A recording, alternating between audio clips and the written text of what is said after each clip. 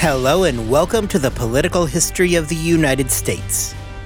Episode 4.5, A Spoon Full of Sugar. Last time, we spent our episode looking at the beginning of a changing dynamic between the British and her North American colonies. Britain had a two-tiered problem moving into 1764 when it came to dealing with North America. General security was the first issue. The colonies had grown substantially and were now facing threats from multiple parties. From the recently ousted French in Canada and angry Spanish down in Florida, the British needed to prevent anybody who may want to avenge their losses from the 7 Years' War from doing so. This is to say nothing of the very real risk posed by the native tribes, who are at that very moment in a state of armed rebellion as they wreaked havoc across the western frontiers. The British, desperate to get control over the situation, issued the Proclamation of 1763, attempting to limit colonial expansion to the west of the Appalachians. The British likewise decided that the time was now right to establish a permanent standing army in the colonies, something that they expected that the colonists would help foot the bill for. All of this was occurring simultaneously with a worsening debt crisis empire-wide. Winning the 7 Years' War had been a very expensive endeavor. Questions of colonial security aside, the British had realized as early as 1762 that they needed the colonies to begin paying their fair share.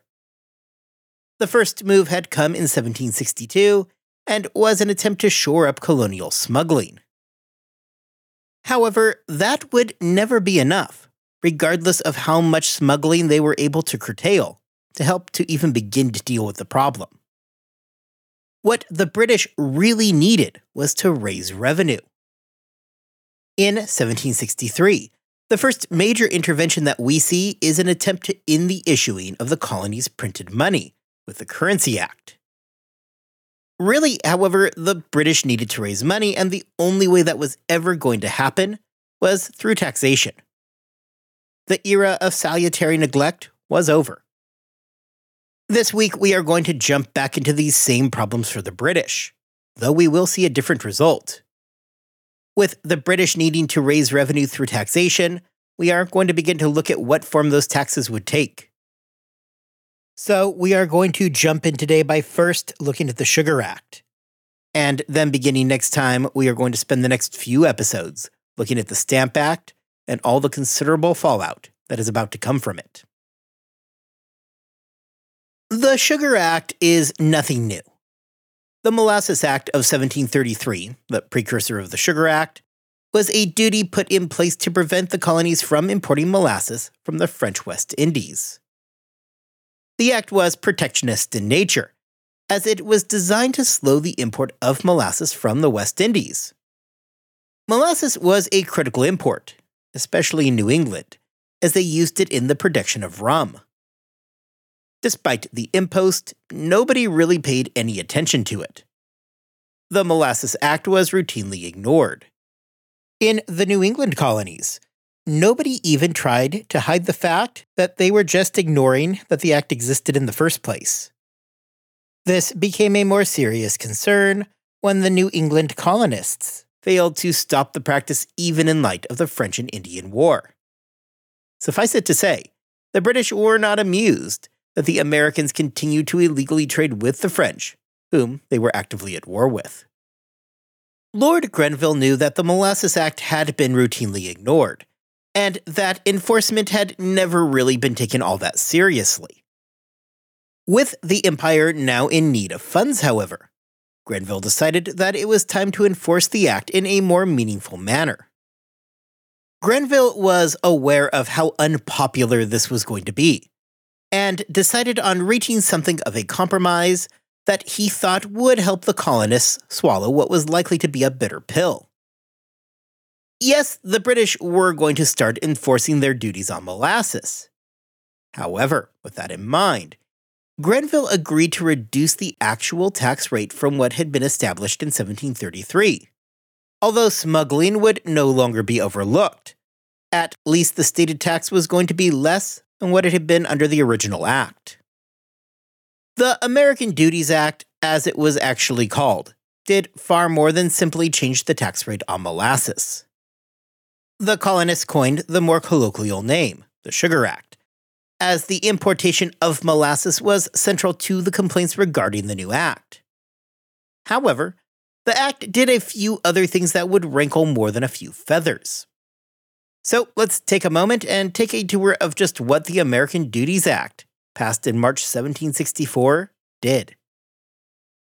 First, and most famously, it did indeed lower the taxes on the importation of molasses. However, the act took several actions at increasing its own enforceability. New penalties were put in place to put a check on any customs official who was caught looking the other way as molasses was smuggled in. Intentionally allowing smuggling was one thing. However, the act also offered broader protections in the event that a customs officer became a little too overzealous in enforcement. Should they cast too wide a net that swept up innocent people, they were not going to be held personally liable. Being relieved of direct retribution for mistakes would make customs officials far more likely to aggressively enforce the act. This end was accomplished by reducing the power of the individual merchant to sue customs officials for false accusations. Likewise, colonial governors were reminded, via an oath, that they needed to uphold the law. The new laws also enhanced the process of ship captains being required to provide a sealed manifest. These would have to be sealed when leaving port and handed to a customs official upon arrival to ensure that the manifests and the cargo were the same. The American Duties Act would also see a tightening of the screws in the prosecution of alleged smugglers. For a while now, smuggling cases had been landing in vice admiralty courts. We first addressed these courts while talking about Pennsylvania, and then again when discussing piracy. Vice admiralty courts were used to avoid a jury trial and the risk of jury panels that tended to be sympathetic towards the smuggler. Despite this, defendants could often get their cases moved back into colonial courts, where they were afforded one of those often sympathetic juries. The American Duties Act tied up that loose end. Just to be sure that the vice admiralty courts were impossible to tamper with, the act set up a new court with jurisdiction over all of the colonies to be located in Halifax. Now, if you're sitting there thinking that Halifax sure seems pretty far away, well, that was exactly the point. Judges in the small garrison town of Halifax would be immune from any potential public pressure exerted on them by those pesky, sympathetic colonists. Among the more hated provisions of the act was that there would be a new fine upon import of Madeira, a very popular wine in the colonies. Now, really, the goal here was not to raise revenue. The plan was rather to interrupt the trade between the colonies and the Portuguese, who provided the lion's share of the Madeira to the colonies. By placing a higher tax upon the Portuguese Madeira, as opposed to the British-produced Madeira, the plan was to drive trade back into the hands of the British and away from foreign suppliers. By doling the demand for Madeira through taxation, Grenville and Company may have banked on rum becoming the drink of choice in the American colonies, which would be convenient as it would drive more business and money into the hands of British sugar growers down in the Caribbean. The real brilliance in the American Duties Act was in how it sought to operate. Grenville and Company were well aware that imports of French molasses were going to continue, regardless of how they felt about it.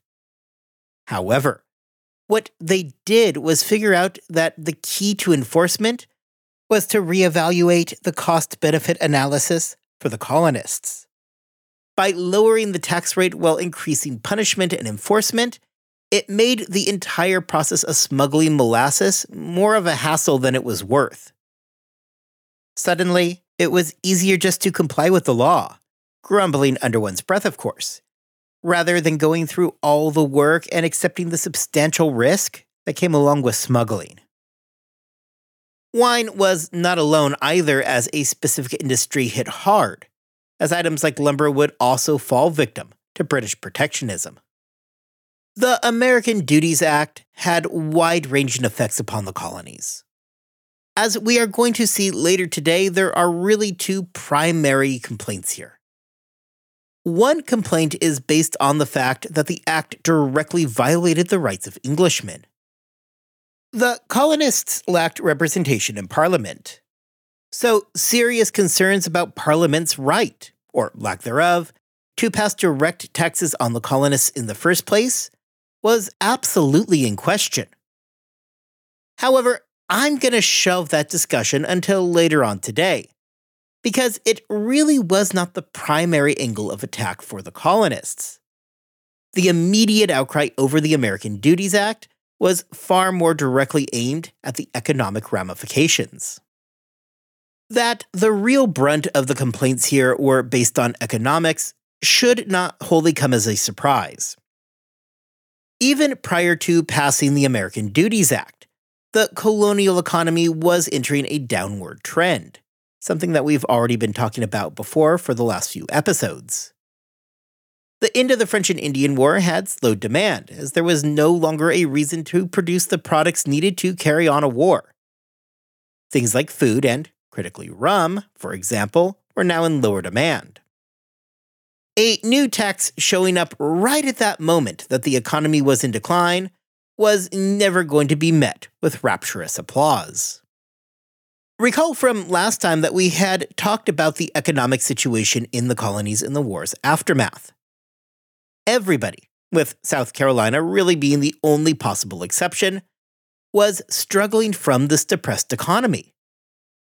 This meant that in 1764, right when the British are pushing through the American Duties Act, everybody was busy getting cold sweats over a growing economic crisis.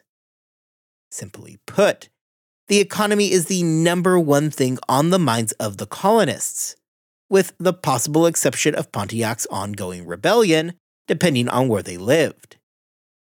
Either way, everybody was feeling the pinch, and the Sugar Act appeared at a moment where few were ready to deal with it.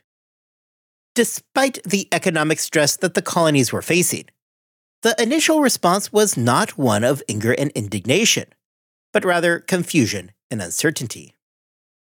There had been an established order of things prior to the war. Bribes were not seen as scandalous, but were simply a cost of doing business. When it cost less to bribe a customs official as opposed to paying the duty, you paid the bribe and you got on your way. This had been the order of the day for the last several decades, and the sudden change caught the colonists flat-footed. Really, this goes directly to what colonial smuggling looked like prior to the war. This was not people sneaking around at the dead of night, sailing to dark and abandoned docks. Most smugglers simply paid their bribe and got on with their business. Now, though, customs officials were not looking for bribes. They were very eager to enforce the new laws. Colonial assemblies and governors were left with the question of just what they were going to do to respond to all of this. There are a couple of things to consider when it comes to understanding the response. I've already mentioned that there was a division in the responses between those clamoring over economic concerns and those concerned about constitutional repercussions. We will get more into those constitutional concerns in a moment, but mostly, the earliest protests and grievances fell primarily along economic lines. For the colonial governors, they were actually fine with complaints being economic in nature. The majority, though notably not all, of the colonial governors were, in every sense of the term, company guys. In Massachusetts, for example, Governor Francis Bernard was not looking to rock the boat too much. Complaining about a new tax on purely economic grounds was a relatively acceptable, non-offensive petition back to London. In this case, They are complaining about how the new tax will hurt the economy and requesting that Parliament reverse course and repeal the tax on economic grounds. The far more dangerous course of action would be direct challenges to the legality of the tax in the first place. Colonial politics also play heavily into the responses that we see. The governors and assemblies all recognized the power of Parliament. They understood that their very charters were in the hands of that Parliament. The 1690s were a ways into the rearview mirror by this point. But it isn't as though everybody had forgotten about the tumults over their charters back then. Really, though, the overall response was a bit more muted than one might expect. Was there legitimate outrage over the tax? Oh yeah, absolutely. However, the American duties tax was still rather narrow in scope. If you were producing rum yourself, then yeah, you were probably pretty peeved over the new tax. However, for most people, this new act was much ado about nothing. They would not be paying the tax, and well, maybe they felt some kind of indignation regarding their rights. It certainly was not enough to spur them into action. In some colonies, such as Rhode Island, there were some more coordinated smuggling operations that popped up, especially around Providence. Although this never became that big of a problem. Likewise, the colonies wrote up their complaints to Parliament, but through rather tepid wording, and without ever exactly going for the proverbial jugular. So, then what was that jugular that the colonists could have struck at? More than simply economics. One of the key questions presented here is those concerning the legality of Parliament passing these taxes in the first place. These questions are going to become some of the most important of the next decade, and bring us back to that central question of the role of the colonies in the British Empire. We have been asking this question since back when we were talking about Bacon's Rebellion in Virginia. However, if this had been something existing just under the surface previously, it was now about to move out into the open. Yet, as I mentioned just a moment ago, the official responses were going to be tepid for the most part, with most of the complaints choosing to focus on the economics rather than the constitutional implications of the act. There are a few reasons for this. First, while it existed and is something that we are going to talk about momentarily, there was not a massive groundswell of anger. Certainly nothing like we are going to see in short order from the Stamp Act. Mostly, those who remained unaffected by the act economically simply remained aloof of the constitutional issues. Second, there was a conservatism present amongst the leadership of many of the colonies. Men like Thomas Hutchinson in Massachusetts, for example, understood the implications of raising objections to the right of Parliament to pass the tax, and showed a real hesitance to open up that can of worms. In the end, 9 colonies would make a formal objection to the Sugar Act. Of those 9, all of them hinted at the fact that Parliament had overstepped. However, only New York and North Carolina explicitly came out and challenged the new duties as being unconstitutional. Other colonies would focus their effort on the rumored prospect of a tax being placed on stamps, with the American Duties Act becoming little more than background noise. Well, the official responses tended to avoid directly calling out the legality of the duty. That is not to say that there were no meaningful objections being made upon these grounds. In Boston, there was a response from the local citizens. Samuel Adams was at this point 42 years old. A Harvard graduate and brewer by trade, he was known to be a talented writer. Adams already was taking issue with the lieutenant governor, Thomas Hutchinson, who also just so happened to be the Chief Justice of the state's Supreme Court. Adams had taken a decided stance against having a Chief Justice, also serving as the lieutenant governor and in the assembly. In this way, men like Adams and the guy we are going to talk about in a moment, James Otis, were actively interested in getting power away from men like Hutchinson. These internal political battles are going to be playing out over the coming decade, as political opposition to what was seen as the increasingly arbitrary authority of Hutchinson would come to exemplify the grievances of the Massachusetts colonists and the Crown. The introduction of the American Duties Act would help place Adams and company squarely into the very soon-to-be vocal opposition. Well, we are going to be spending a lot of time with Sam Adams. The major voice of discontent would go to another future member of Adams' Sons of Liberty, a group we will more formally introduce next time. This man is James Otis.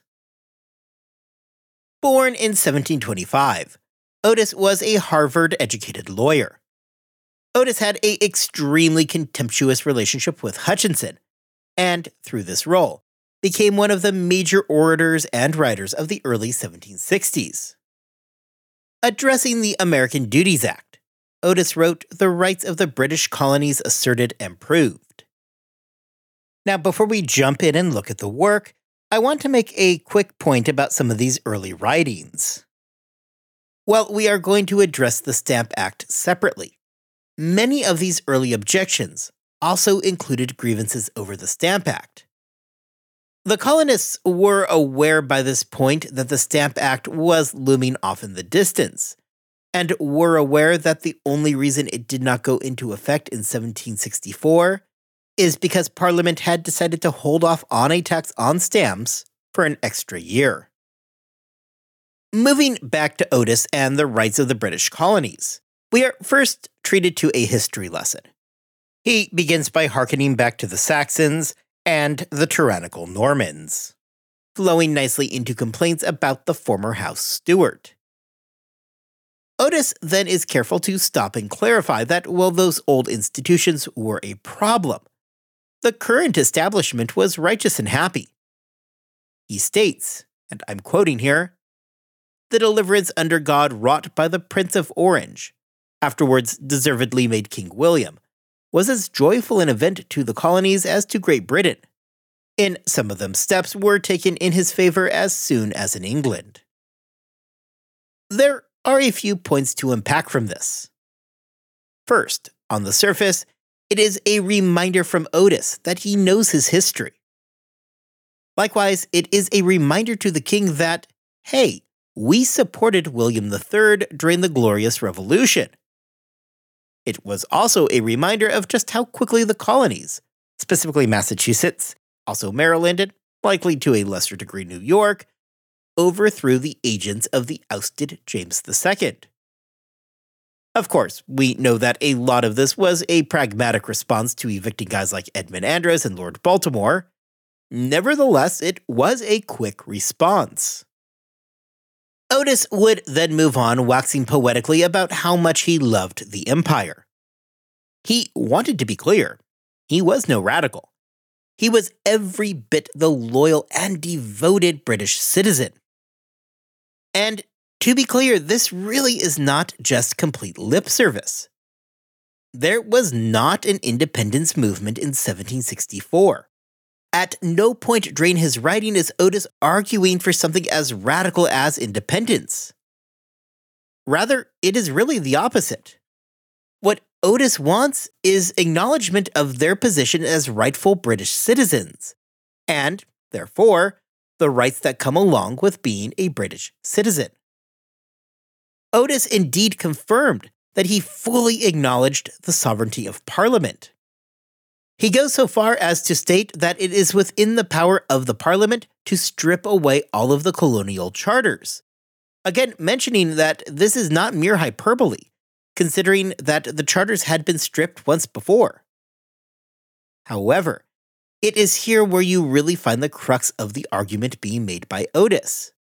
If Parliament should come and strip away all of the charters, what rights would the colonists have left? It would leave them with nothing more than their natural rights. At the very core of everything, these colonists were British citizens, and that if everything was stripped away, their rights as British citizens could never be. Otis would state his main thesis by saying the following: every British subject born upon the continent of America, or in any other of the British dominions, is by the law of God and nature, by the common law, and by Act of Parliament, exclusive of all the charters from the Crown, entitled to all of the natural, essential, inherent, and inseparable rights of our fellow subjects in Great Britain. Among those rights are the following, which it is humbly conceived no man or body of men, not excepting the Parliament, justly, equitably, and consistently with their own rights and the Constitution, can take away. Following this, Otis moves into an explanation of just what those rights were. Among these, Otis stated, echoing John Locke, that taxes were not to be placed on people without their just consent. Otis recognized that Parliament had the right to levy external taxes on the colony. However, he balked at the right of Parliament having any control over internal taxation. Here, Otis spoke specifically about the Stamp Act, which was, again, not yet officially in place, but everybody was aware it was coming. After a long discussion about how you should differentiate Ireland from the colonies, as they were a conquered people, Otis returned to the powers of Parliament to issue internal taxes. On this front, Otis maintained that the purpose of government was to protect private property, and that it justly lacked the right to take property without the consent of the person whom the property belonged. Otis argued, therefore, that any direct tax on the colonists by Parliament violated their natural rights as British citizens. Otis would deliver his most memorable and enduring line when he said, "But as has been said, there is an infinite difference between that and the exercise of unlimited power and taxation over the dominions, without allowing them a representation." James Otis had just uttered what would become the slogan of the coming fight: no taxation without representation. This line would combine those two competing interests of the colonists, as it highlighted both the economic and constitutional questions being raised. This tract by Otis is not considered to be one of the more elegantly written of its time, nor is it considered to be one of the more critical. However, it stands as an early example of rising grievances towards Parliament. There certainly was not an independence movement in 1764, and Otis himself actually addressed this and dismissed the risk that there was an independence movement. The rights of the British colonies, therefore, was not, in terms of what we're going to see in the future, all that inflammatory. Though at this moment, it was a bold assertion. The tract was well received amongst certain groups, especially those who sought closer ties to the British and recognition of their rights as British citizens. However, really, little came from the writing. The problem was that, by Otis's own admission, the power to reverse this wrong fell completely into the purview of Parliament. In this manner, what Otis was writing was not an open call for resistance, but a plea to Parliament to reverse their previous findings. Second, even in Massachusetts, Otis was in the opposition party. Complain as he might, he lacked the power or authority to do much of anything about it. Thomas Hutchinson and Francis Bernard were in firm control over the situation, and rather than sending a remonstrance to the House of Commons, championing the constitutional rights of the colonists, the one that they sent focused exclusively on hindrances posed to the trade of the colony. The response to the American Duties Act was surprisingly limited in scope. On the one hand, there was a sense of surprise and confusion that does seem to have taken hold as the colonists debated just how to respond. More pragmatically, a lot of the colonists simply did not care that much about the American Duties Act. They were not personally going to be affected by it, and therefore would not be harmed. Finally, internal politics would help color the responses. However, muted responses or not, it is impossible not to see something happening by the time that we get to 1764. Though it would not be the official response, men like James Otis and Samuel Adams were certainly thinking about the implications of the American Duties Act.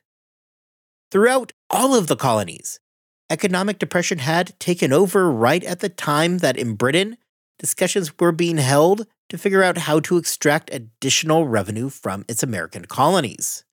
And, while still feeling seemingly unconnected, let's not forget that just a few months prior to the American Duties Act, an armed group of angry colonists had ignored colonial directives, killed a seemingly friendly Indian tribe, and then marched on Philadelphia to let the leadership know just how they felt.